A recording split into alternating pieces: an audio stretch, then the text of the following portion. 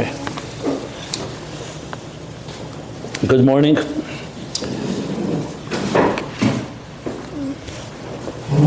So today we'll continue what we call Seder Ishtalshelus Sefiros Malchus Part 2.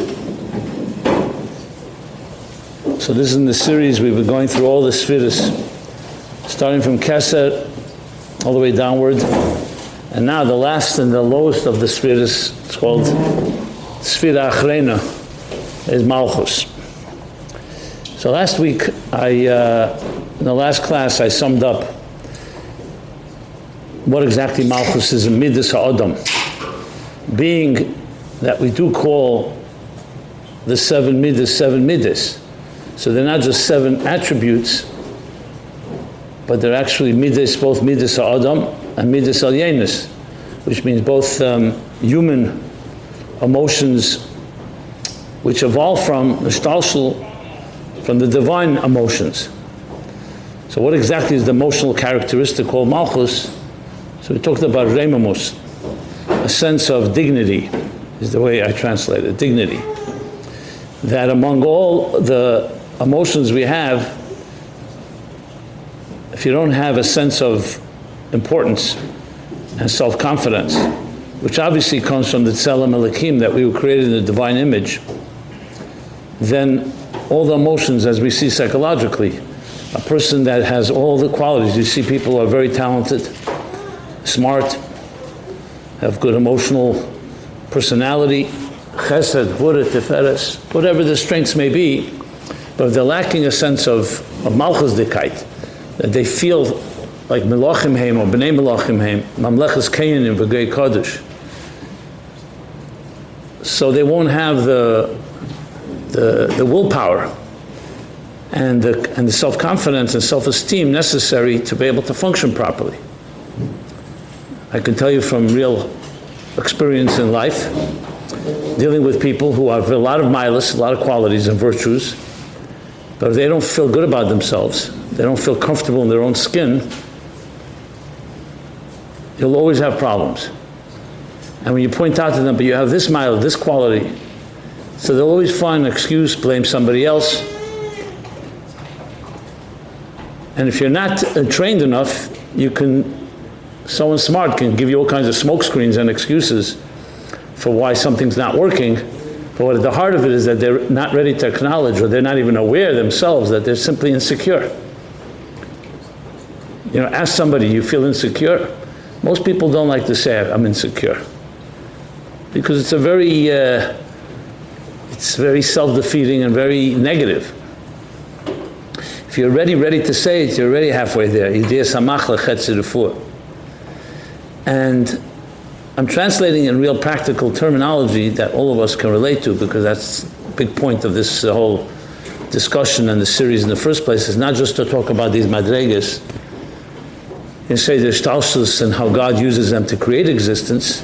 But remember, as I say all the time, the Eibusher doesn't need any of this to create existence. Kol Yachal, he can do whatever he wants.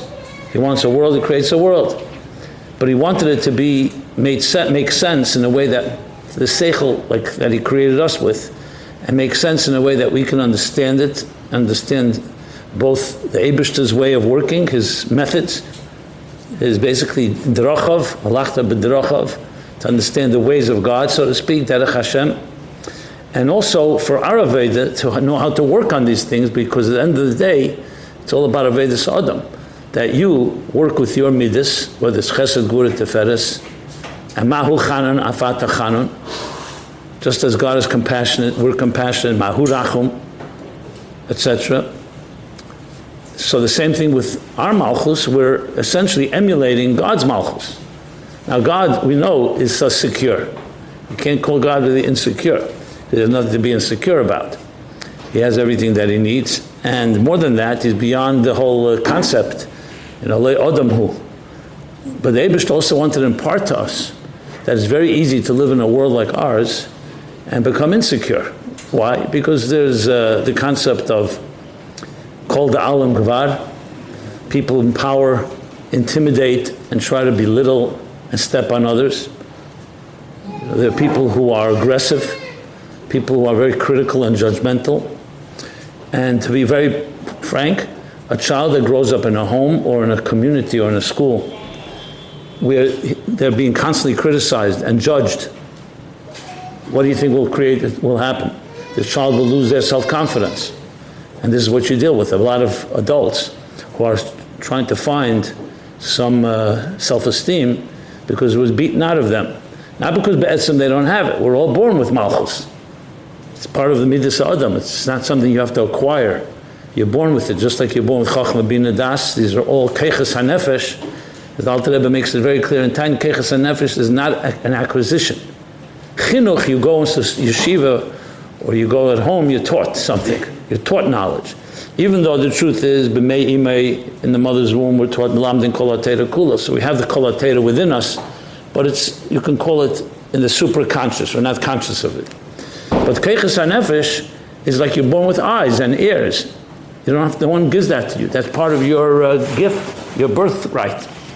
So Malchus is part of who we are. In the words of the Torah, I said, Mamlechas Kayanim, or Malachim Heim, B'nei Malachim Heim. Different expressions that we use. So we have it, but it could be concealed, like anything. You could be a Baal Chesed, a very kind person, but for whatever reason, maybe you're around stingy people, or maybe you decided that giving is not such a good thing, so you may go against your own nature. So the same thing with Malchus. So in many ways, to put it in applicable terms, which is a key element in all of this, is how do you bring the Malchus out of a person? That's the real question, the Remumus. And that is by treating them with respect, by treating them with love and kindness. You hear time and again, what do you hear? One of the things that people speak about when they saw the Rebbe or they met the Rebbe by dollars, by yechidus. The Rebbe looked at me like as if nobody else was there, caring about me. It's not like, there's another 1,000 people online, and let's move on. That there's a value to you as an individual. And how many times did the Rebbe say this? Say one of the Yud-based psukim, it's called Yisrael Yeshlam Chelik Le'elam Haba, but how does it begin? V'amach kulim tzadikim, Maisi Yodeh Li'hispoyer. Rebbe says, Maisi Yodeh Li'hispoyer. You are my handiwork, my creation, Li'hispoyer. I'm proud of you. So you could say it as lip service and just say the words, or you could take it to heart. And you say in the morning, Moidani lefanecha melech chai v'kayim. And we say the word melech. Shachzarta b'nishmasi b'chem l'rabba manusecha. What are you essentially saying? That you, Hashem, without using the name of Hashem, melech, have returned my neshama to me. That means I'm valuable enough that you have renewed my contract that you've given me another day. And then a few lines later we say, what do we say? Neshama shenasata bi te'erehi. Ata baras, ata yitzata, ata nefachta bi, ata meshamre b'kirbi. Why do we have to say all this? Think about it. What does it mean in Aveda? It means that you are Tehera. Chaz v'shalom, you may have chota, afal pisha chota yisraelu, and in language of Chassidus, Tehera is the level of Atzilus. Sometimes Malchus Atzilus, Tehera. And then it comes through Bria, Yitzira, Barosa, Yitzata, all the way down below. But the point of it all is it's an affirmation of your Malchus Dikait. So when you think of it that way, every time you say the word Melech, even on Bad Ebershter, you're really saying that God is our Melech, but He's also imparting to us that Malchus. So we have an element of it as well. So this was discussed last week. I'm giving a little more details now, making it even more applicable. But I could tell you that from all the spheres, this is the hardest one to work on, and is the most important one. Because you could have, again, all the other tools. Imagine having a tool chest. You could do anything with your tool chest. You have all the money in the world, all the resources, but you don't have self-confidence. Tell me how much is that person going to accomplish? On the other hand, a person could have less resources and less money, but they have self-confidence and Malchus Dikait, a sense of, I'm a Melech or a Malka, they can change the world.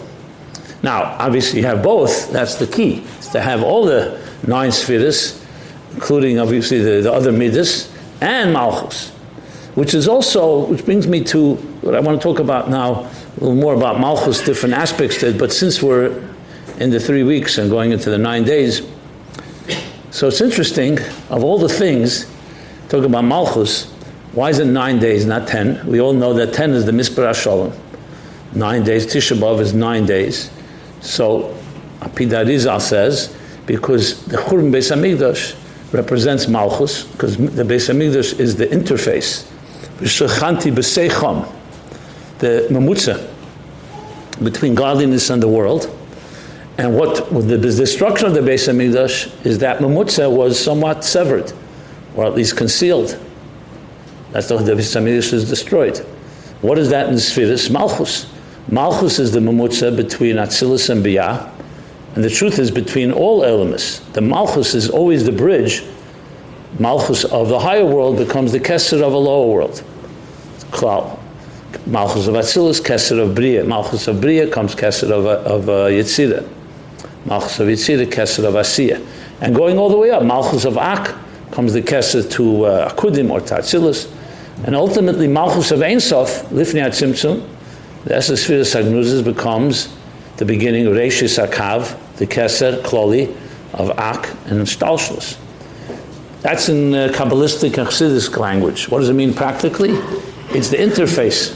So when the Beis Hamikdash was destroyed, it wasn't Chesed Gvura, even though Shor Chasdei Shel HaKadosh Baruch Hu and Gvurasa was all impacted. But the bottom line was the Malchus part, the manifestation on the Eretz Alazu HaTachteina, and Eretz is also Malchus. That was, they say, Shemaim Kisi Va'eretz Adem Ragli. So that was concealed. That's what Arizal says. As a matter of fact, if I recall correctly, in the famous Maimer of Nachamu Eter, from the Rebbe Rashab, the Rebbe Chod Chazir quite often and mentioned it. So he talks there, he asks the question about Chamisha Asar B'Av, why Loi Hoi Yom Tevim Yisrael Chamisha Asar B'Av Yikiyem HaKippurim. So Yom Kippur Mela, everyone understands, it's the holiest day of the year. Yom HaKodesh, Chilas Lichav Kapara, etc., etc. But Chamisha Asar B'Av. So, and then he asked the question that Arizal, he quotes there from that Arizal, that if it's Mitzat Kaim Asir B'Shlemusa, which is when you learn B'Pashtas, that's what it is. The moon is full. Every month you have the 15th of the month. What's unique? So he says the Lashon, that just as in Tisha B'Av was a Yerida Ploye Ployes, I think that's the Lashon, something like that. It was an awesome Yerida in Malchus. Malchus, the Pagam was in Malchus, of all places, and Malchus is the Levana. So the Fierach HaYerida is the Aliyah. So since the Yerida was so intense, and Tisha B'Av, Churban Beis Hamikdash, and the other negative events that happened, so the Aliyah that comes after that is not like Pesach, which is also the 15th of the month, or Purim is the 15th of the month, Sukkot is the 15th of the month. But by Chamisha Asar B'Av, you have the Aliyah L'Fierach Yerida, so it's an Aliyah place as well, an awesome Aliyah in the Levana, in Malchus, Yisrael Dem in Levana, because the Levana is that level, that's like the mamutza between the Shemesh, Shemogan Hashem Elikim, and the lower worlds. So Chamisha Asar B'Av is like the Tikkun, and therefore the Aliyah is such a high level. That's why Yom Tevim Yisrael. But Rebbe has a number of sikhs where he explains and reconciles that, because when you look in the Sugi and Tainus, he doesn't mention that obviously. There he talks about nigladika reasons why Chamisha Asar B'Av, the end in Tainus, because a whole bunch of reasons that happened on this day. So the Rebbe explains that all those reasons are ultimately connected to Achdus, and Achdus again is the Tikkun of Malchus. Not going to that in detail, it's not so relevant to our discussion. What's relevant is that if you really want to identify the 3 weeks and the 9 days, and someone will say, what's the real tragedy? So yeah, we know there's the 5 things that happen on Shavasa B'Tammuz, the 5 things the Mishnah says happen on Tisha B'Av. But what does it come down to us? How does it affect us today? That connection that creates that Tzelem Elikim has Malchus Dikait and the dignity because it's a channel and a reflection of Elikus in this world, that was concealed. Similar to the Chet Eitzadas. What do we know about the Chet Eitzadas? That before they ate from the tree of knowledge, of the Tevirah, so Adam and Chava were completely aligned, and their mind and consciousness and being was aligned with the Eibishter. What happened when they ate from the Eitzadas? There was a disconnect, what we call dissonance. That's why the Eibishter says to Adam, Ayeka, as the Alter Rebbe teaches. What means Ayeka? Where are you? He didn't know where he was. Didn't recognize him. What happened to you? You've wandered away from your own destiny. You betrayed yourself. You were meant to be aligned to what I want from you, and you've gone and done something on your own. So you didn't recognize, like when you sit near someone, even though they're physically right near you, and you say, where are you? You know where they are physically, but their mind and their heart, you feel they're not with you. You ever hear they're not present? So Adam HaRishon wasn't present, so the Eibishter said, Ayeka. That's why it says that, in Sefiros it says that an animal will never attack a human being, because the animal recognizes it's Tzelem Elokim. So of course the obvious klotz kasha, why do we see the animals attacking people? And the answer is because they don't see the Tzelem Elokim, it was concealed. So Daniel gave Hayarayis in the lion's den. He was a Novi, he was a tzaddik, so the lions didn't touch him. Why? Now it's not a miracle, because they saw Tzelem Elokim, and the animals recognized something that's godly. But the rest of us, it gets concealed. It's like you can have a beautiful face, but then a shadow covers your face. Either you're depressed or whatever it may be. So you don't see the glow, you don't see the Chochmas Adam Te'er Panav. In this case, the Tzelem Elokim. This is all means that Malchus has been concealed. Your Malchus Dikait. Doesn't mean you don't have Chesed, Gvura, Tiferes. That could be shining very nicely. But the Malchus has been affected. So that's the Churban Beis HaMikdash in Aveda and personal. So obviously, rebuilding Malchus is the key to rebuilding the Beis HaMikdash. That's why Mashiach is what? What do we call Mashiach? Melech HaMashiach. Why Dafka Melech? He could be a Rav. We know he's also a Rav. And he has other milas. Melech is also, Mashiach has other, Menasa, Gova, Ma'id. Talk about Mashiach being Chochem. Talking about Mashiach being a Baal Chesed, about all the milas. But yet Melech HaMashiach, Malchus, coming from Beis David, because Malchus is the key to the chibur between Elokus and Welt. And even though I did explain that Chesed, Gvura, Teferes, Chochma, Bin, everything is a part of the Mamutza, because that's why the Eibishter creates Sefiros in general and Atzilus B'chlal, to be an interface. But in the interface itself, Malchus is the ultimate connection, because without Malchus, all the 9 Sefiros can't go into Biyah. It's as simple as that. In the language, if you talk about Malchus as being the Nekeva, the Makabel, the wife, Shechina, and Zoh is Kutshabricha, the Zohar, the Chosen Kala, like we say in the Maimer, the Chodedi, the Maimer, the Chasna Maimer. So without Malchus, no child is being born. You could have all the milas, you could have Chesed, Gvura, Teferes, you could have all the 9 spheres, but without of the mother, without a womb, there will not be a conception and will not be the birth of a child. It's as simple as that. In Ageres HaKedesh Simachov, the Alter Rebbe puts it that Malchus is Oretz. You could have a seed with all its qualities. If you don't have earth, Poshet Begashmi is earth, what are you going to do with the seed? Seed will not grow on a table, and it won't grow in heaven.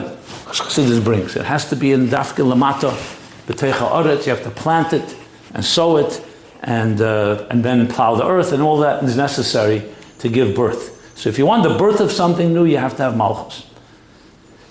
So I'm bringing together many different things that you learn in different Maimorim, but collecting it all in the context that we're discussing. So I can't overstate the importance of it, and obviously, again, we're talking about Malchus. That doesn't take away from the milas of other spheres, but in the context what I was saying in all these shiurim, that you want to understand the spheres, not just what they are, but also their importance in the state of the Shtalshlus. That's why Malchus always plays this role. It's the interface between the higher and the lower, the Mamutza, HaMachaber. And in the context of human beings, it's Melech HaMashiach, it's Moshe Vahi B'Shurin Melech, Moshe Rabbeinu as Melech, or any of the other levels that you see a Melech. What's the role of a Melech? So this brings me to Mitzvahs Minei Melech, one of the fundamental mitzvahs in Derech Mitzvah Secha, that he explains. It's based on Maimorim of the Alter Rebbe, of course. It's a Maimon that most of us have probably learned. It's one of the Maimorim you learned early on in Yeshiva. And there exactly talks about what's exactly this point, if you think about it. He has the difference between Shaul HaMelech and David HaMelech. And Shaul is Bina, David is real Malchus. Now the question about Shmuel HaNovi, when the Eden came to Menast for a Melech, so he was angry. He was upset. What do you need a Melech? You have the Eibishter. Melech Malchem Lachem HaKadosh Baruch Hu. You need another king. Until the Eden insisted, so he turned to the Eibishter, and then the Eibishter said, they want a king, appoint a king. So he first appointed Shaul, and ultimately David became the Melech. From then on, Malchus based David, from based David. So of course the obvious cause kasha that he asks there is what's going on here? It's a mitzvah in the Torah. Same tasim alacha melech. To appoint a melech. Why was Shmuel upset? The Eden were asking to perform a mitzvah. The three mitzvahs when you enter Eretz Yisrael is melech, appointing a king, Chiyas Amalek, and Binyan Beis Hamikdash. It's one of the mitzvahs. So the answer, briefly, is because Shmuel knew, of course he knew it's a mitzvah, but he saw the Eden were not interested in the mitzvah. They were interested more in the ego of it, like a nationalistic thing, just like other countries have a king, like a type of symbol of pride. They also want a king. The real reason there's a mitzvah to have a king, because Hagufakash, what do you need a king for? There's an Eibishter. Because the king, Kol Inyan, is bittul. Malchus is bittul. And he's a dugma chaya what bittul is. So through his bittul, he teaches us bittul. So it's really just really helping us connect to Malach Malcham Lachem HaKadosh Baruch Hu. Not because the king is so great. Or to put it in different terms, it's not what the king has, it's what he doesn't have. It's not ego, it's not power, it's not control, it's not money, it's not a palace and thousands of ministers and servants. It's his total bittul, im shavisim demamti, what he says about David HaMelech speaks about himself. As he explains in that mind, that he was utter bittul. So here's the interesting paradox. On one hand, a melech, you think, ein l'maylim menu, shichem maylim govei mekolam, and ein alav el Hashem elokov. And a melech, we know the halachas that you have to listen to a king. A king has complete power, absolute power. And even if he's corrupt, he has power. And yet at the same time you say it's tachlis habitl. So how do you explain the two? The answer is, as I discussed I think last week as well, that's like with Moshe Rabbeinu. An onov doesn't mean he doesn't have milas. It means, however, his milas are not his own. They come from the Eibishter. And if someone else had them, Moshe felt they would have done better. So Malchus's power lies actually not in its own power because it's bittul to great power. So the more bottle it is, the more it channels elikus. That's really what it comes down. When you talk about chesed, gvura, tiferes, the other spheres, they're defined by what they are, not by what they're not. Chesed, they all have bittul, but chesed is chesed. Chesed, it means the identity of being mashpia, and being kind and being loving and gemilas chasodim and everything that chesed represents. Same thing with gvura, the koyach hatzimtzum, whatever it may be. Even hoid, which is also hidah bittul, but it also is hoid v'hadar, and we spoke about that as well. Malchus is less lamagar malklum from the Zohar, like the moon, has no light of its own, and yet it has everything because of that, because it's not getting in the way. When you reflect transparently something else, you reflect all of it. To put it in the language of Nigla and in Aveda, either the Torah lemivla lepolit, either the Torah lepolit lemivla. If you're in a state of polit, of exuding, you can't absorb. In other words, if you have an identity and you're speaking, you can't be listening. You can't absorb, but either the Torah lemivla, when you're in a state of havla, which means belia, absorbing, your state of bittul that you're absorbing, lepolit, you won't be communicating them, you're just listening. Malchus is the utter makabel, like a sponge, sfoig, like a sponge that just absorbs. So it's the tachlis of bittul in that sense. Levon, of course, is a perfect example because Levon has no light of its own. All it is reflecting another. But because of that, which is greater? Something that has a lot of power of its own, or something that reflects something that has a lot of power? Because at the end of the day, when you have an identity, let's say you're a very smart person, or you're a very giving person, that's beautiful. But at the end of the day, it's only as strong as you are. But if you have bittul, you can reflect something that's greater than you are. On the language that we use, that when you're bottled to Ein Sof, you become an extension of Ein Sof. You can never be Ein Sof on your own because we're all Gvul. But bittul is the only way that you can channel something that's more than you are. So Malchus has this dual quality. On one hand, it doesn't have any identity of its own, and precisely because of that, it can channel everything. Like a mashpach. It can channel anything because it doesn't get in the way. And that's its real ultimate power. And that's why Dafka Dover HaMelech, Melech, because he's the utter bittul. And that's what Shmuel HaNavi wanted from the Eden, that they should want a Melech for that reason. Not because a Melech is proud of a Melech because he looks good and he's a lot of pomp and circumstance and he's wealthy and he has a whole kingdom. But because the opposite, because of his lack of sense of self, and therefore he can channel, which is essentially how we describe what a Rebbe is and what a Moshe Rabbeinu is. I mean, the essential essence of bittul that channels something that's greater than itself. So that explains a big aspect of Melech. I want to now go over to another point. And to be very honest, it always bothered me, it still does, because remember, we live in a world today where the concept of a Melech and Malchus is so foreign, because as a matter of fact, we only have negative attitudes. As you probably know, in the United States, when George Washington became president, the first president, they wanted to call him King George, like it was in Great Britain, where they originated from. And he refused, because that's the whole point of this country was established. There shouldn't be a person called a king, because kings were abusers of power. That's what people saw. Doesn't mean every king abused power, but he could abuse power. So no one ever received that type of power. This country, it's a country, as they say, for the people, elected by the people. There's no one individual that has absolute power over anybody. Now this is a chiddush, because it wasn't that way before the United States was established. If you go into history, everything was ruled by monarchs, by kings, by czars, by emperors, whatever you want to call them. So you didn't have this type of picture altogether. So over time, the idea of a king is actually looked up, very frowned upon. Even today, you talk about a king or a queen in England, it's also a joke. I mean, yes, there's some type of symbolism, etc., but nobody looks at them as serious people. And as a matter of fact, you see all the scandals and so on. So it's not exactly representative. So suddenly, when you look in the Chassidus and it talks about Melech, Melech, Melech, Melech Chai V'Kayim, Kabbalas HaMalchus, Tamnechuni Aleichem, Rosh Hashanah, how many times do we say Melech? Malchus, Zechreina, Sefiros, Malchus. So initially, when you think about it, I mean, I don't know about yourself, it seemed to me always like strange, because it's not something that you find common among us. And yet Chassidus makes such a big thing about Melech. It says that when the Tsar fell out by the Russian Revolution, which was in, was it Tofresh, when was the Russian, Ayin Vov, Ayin Zayin, something like that. So Chassidim cried. Why? Because they said we lost a mashal in Chassidus.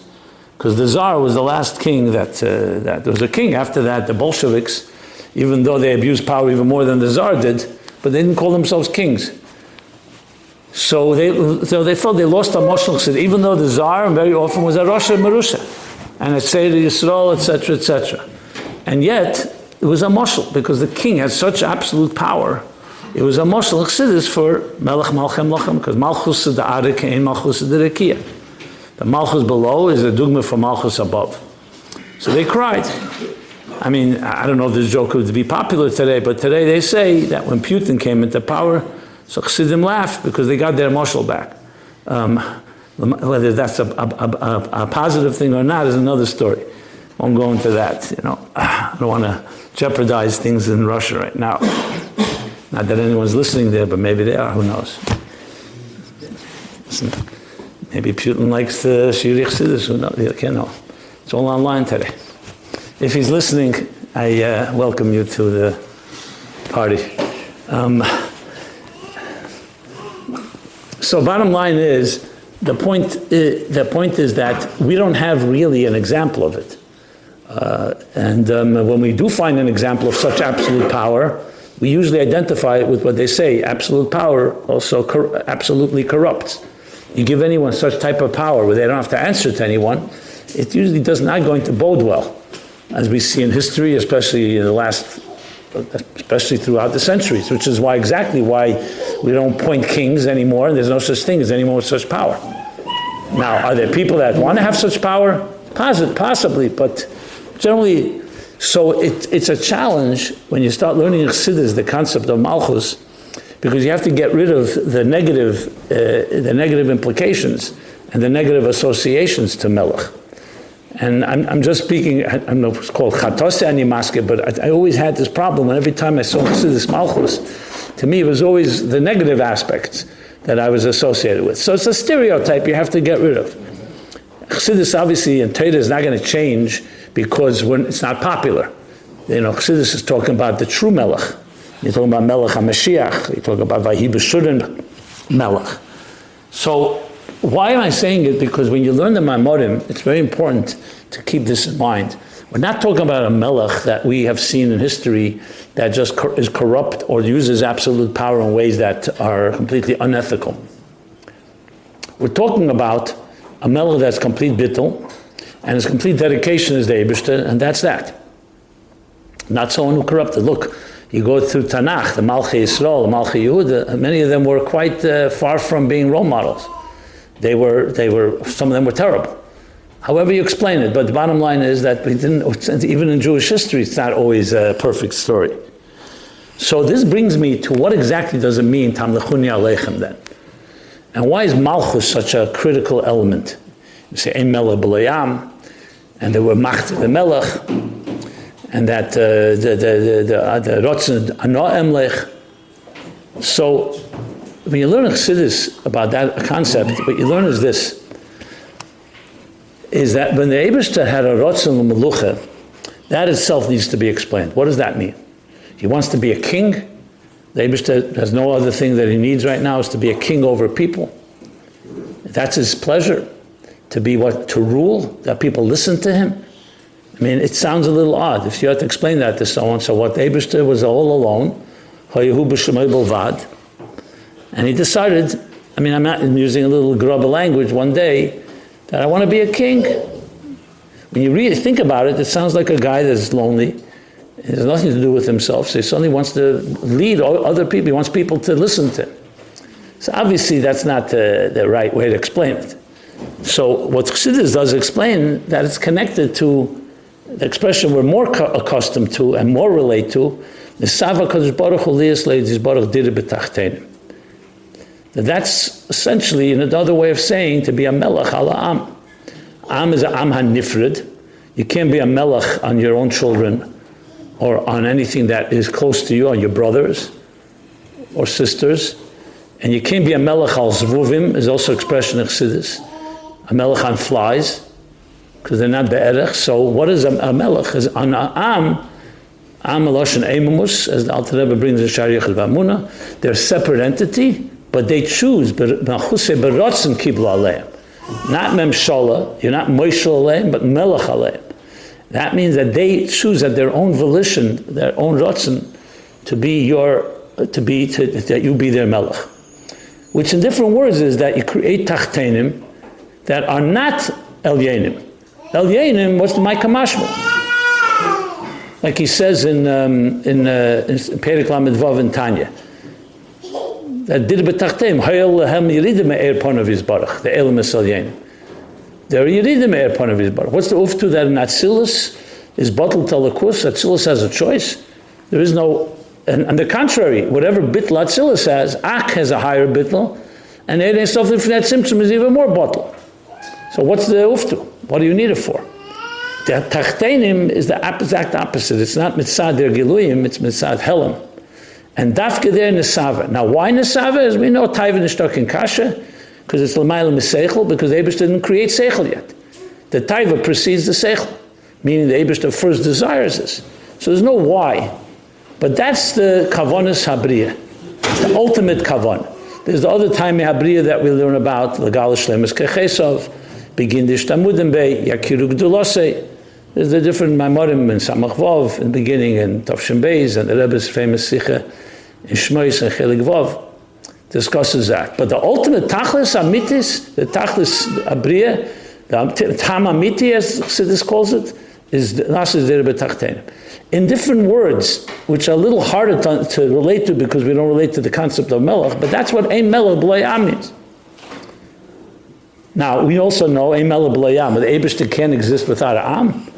So it's interesting, in some Maimorim, that Rebbe brings it, I think, in Rosh Hashanah Tavshin Yud Zayin, that sometimes says Ein Melech B'Layam, you could also read In Melech B'Layam. In Aramaic is yes. Ein Melech B'Leiman, he's not a melech without a nation. In Melech B'Leiman, he is a melech without an am. Because obviously there are levels that are higher than the Rotzen L'Melucha, and there could be a Melech without an Am. What Chassidus calls Remus Atzmis, that he doesn't need another to be a Melech. But that's not the Kavanah. The Kavanah was Beferish should be Tachtenim, and the Tachtenim Berotzen Shalahem. So if you talk about that in that context, Rosh Hashanah essentially is that every year the whole world goes in a histalkus, goes into like a comatose state. The lakus and the contract, like the Alter Rebbe brings in Ageres Akedah Simiyah Dalet. Reishish Hashanah ad Achri Shana. So what's the pshat? That Achri Shana, Reishish is Chasar Aleph. Why? Because at the end of the year, the Chayes Aliki that God allocated for the previous year is nostalgic, is concealed, and you need to renew the contract. So the world needs to be renewed, and that's through the Tfilis and the Tkir Shefer. What does that mean? That it's not just automatic, that there's a relationship here. A relationship between a Melech and Am, or between, if you wish, Yizbarach and Tachtenim, Atzmus and Tachtenim. So essentially, Kabbalas HaMalchus really is us, Tachtenim, or Neshamas Begufim in this world called Tachtenim, accepting and saying we want a relationship. And that is the key to Kabbalas HaMalchus. So it's not God has a desire to be a king, he has a desire for Diribet Tachtenim, which in different words is the Midas HaMalchus. Because Malchus, when you talk about Chesed, Gvura, Tiferes, as Chassidus explains, there you can have Chesed to a wife, to a husband. You could have Chesed to your children. You have Chesed to your parents. You have Chesed to others. You have people that are equivalent to you. Malchus requires Nifrodim. Malchus requires something that's a Dover Zor, something that's not a part of your family, a part of extension of yourself. So Malchus is the sphere of all the spheres that, as I said earlier, that connects us to a reality that's outside of ourselves, which explains why Malchus is the last sphere and the beginning of the next world. That's its role. Its role is to be a connector between two realities, between two paradigms, if you wish. The paradigm of what's Lamaila and the paradigm that comes Lamata. So in the language that Chassidus says, that you call Malchus Berotzen Kibla, and I said, Shmei Malchus Olov. You say someone's a melech, so Chassidus says there's a paradox here too. What do you know about if I say to you David HaMelech? If I didn't tell you anything about this man David, all you know is that he's a king. And then he had a son called Shlomo HaMelech, who in turn also had sons. You know nothing about, when you say someone's a melech, you know nothing about them. You don't know if they're Chacham, if they're Baal Chesed, if they're Baal Gvura. When you say the other spheres, the spheres identify who you are.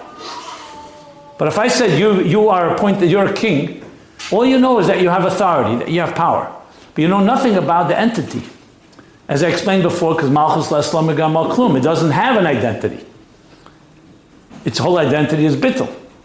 So the concept of Malchus on one hand is a helam, because it's not megala anything about you. Now we know that Shlomo HaMelech was Chacham Mikol Adam, but that's an additional element, that this Melech, like he explains in the Minei Melech, the Tzemach Tzedek, that Malchus of Shlomo was Chacham Sheba Malchus. So of course a Melech has Chacham and he has Bina and Das. That's all the spheres within Malchus, Chesed Sheba Malchus. A Melech does Chesed to his people. He has Gvura, Din, but the Malchus itself, the word Melech, is a Helam. L'Aslam Megamal Klum, it's a Helam. On the other hand, without it, you don't have leadership. Let's say David HaMelech had all 9 qualities of the 9 spheres, but he doesn't have Malchus. You don't have a leader. You don't have something that's going to be mamshech the 9 spheres into the next world called Biyah. So Malchus becomes this bridge in that sense. On one hand, it's a helam of all the Giluyim above it. In other words, the spheres are concealed within it. In the language of Chassidus Naim Beis and Chelik Beis, in the beginning, he talks about this at length. That Malchus is like it doesn't say mashpech. I'm just trying to think what word he uses. He uses a word, it's like a mara, like a mirror. It reflects all the spheres above it, and it channels them into the next world. So it's an interesting twist, because on one hand, Malchus doesn't have anything of its own. On the other hand, it channels everything. So that's why Malchus becomes Keser of Bria. And what does Keser include? Everything that comes from Keser.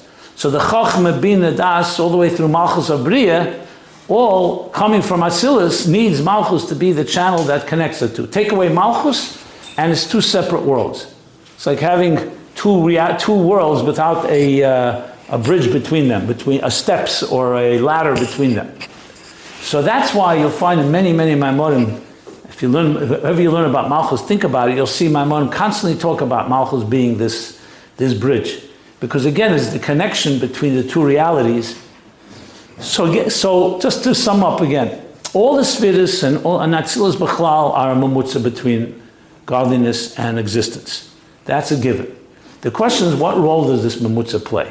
The role, for example, of Chesed is to be mashpia, elokus, into Mekablim, into Kalim. The role of Chochmah, interestingly, has something similar to Malchus, because Chochmah is the bridge between Kesed, the supraconscious, Kesed, Ayin, Chochmah, Ayin Timotza, and the Giluyim of Sefiros. But Chochmah is one of the Sefiros.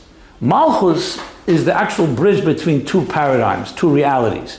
I mentioned before a mother that's giving birth to a child.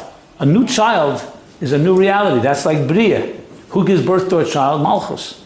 Malchus is like Mei Imei, and that's the bridge between Zah, the Zachar, the Chassan, and all the Sefiros, and Bria, or Bia in general. So that's another aspect where you have both elements of Malchus. I'll just say one more point, and I can't say I covered it all, there's plenty to cover, but maybe I'll do one more part about it next week. But I wanted to add about Malchus one more thing, and that is that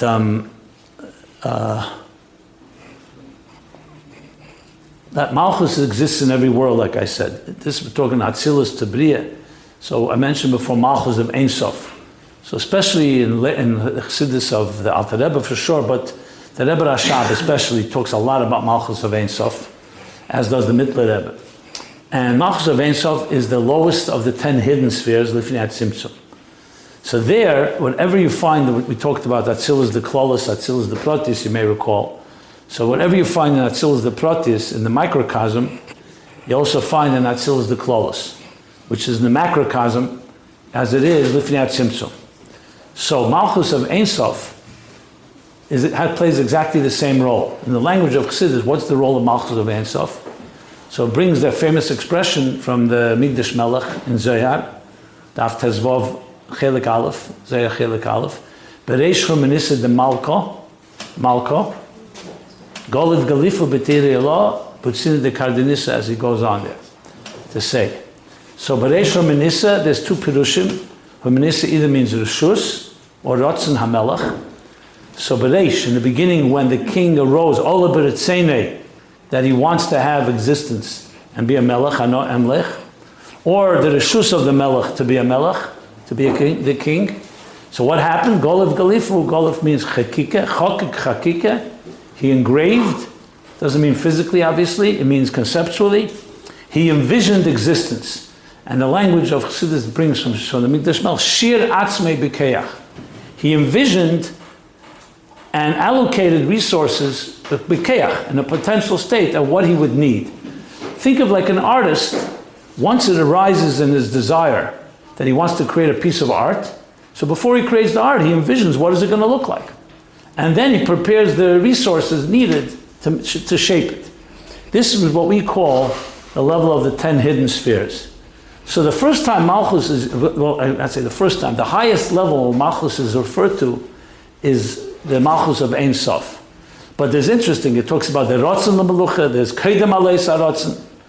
So you see that the stages of how Malchus becomes an entity originates even before the Tzimtzum. Now we all know that before the Tzimtzum there's no Sefiros.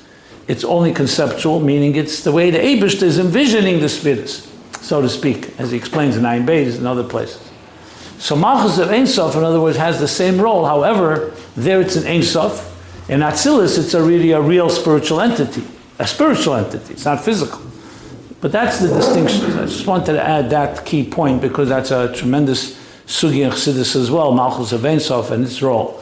And once Malchus of Ein Sof envisions it, then the next step would be the Tzimtzum, The Eibishter conceals the Eir, Habligvul, and only leaves the Tzimtzum and the Rishimu.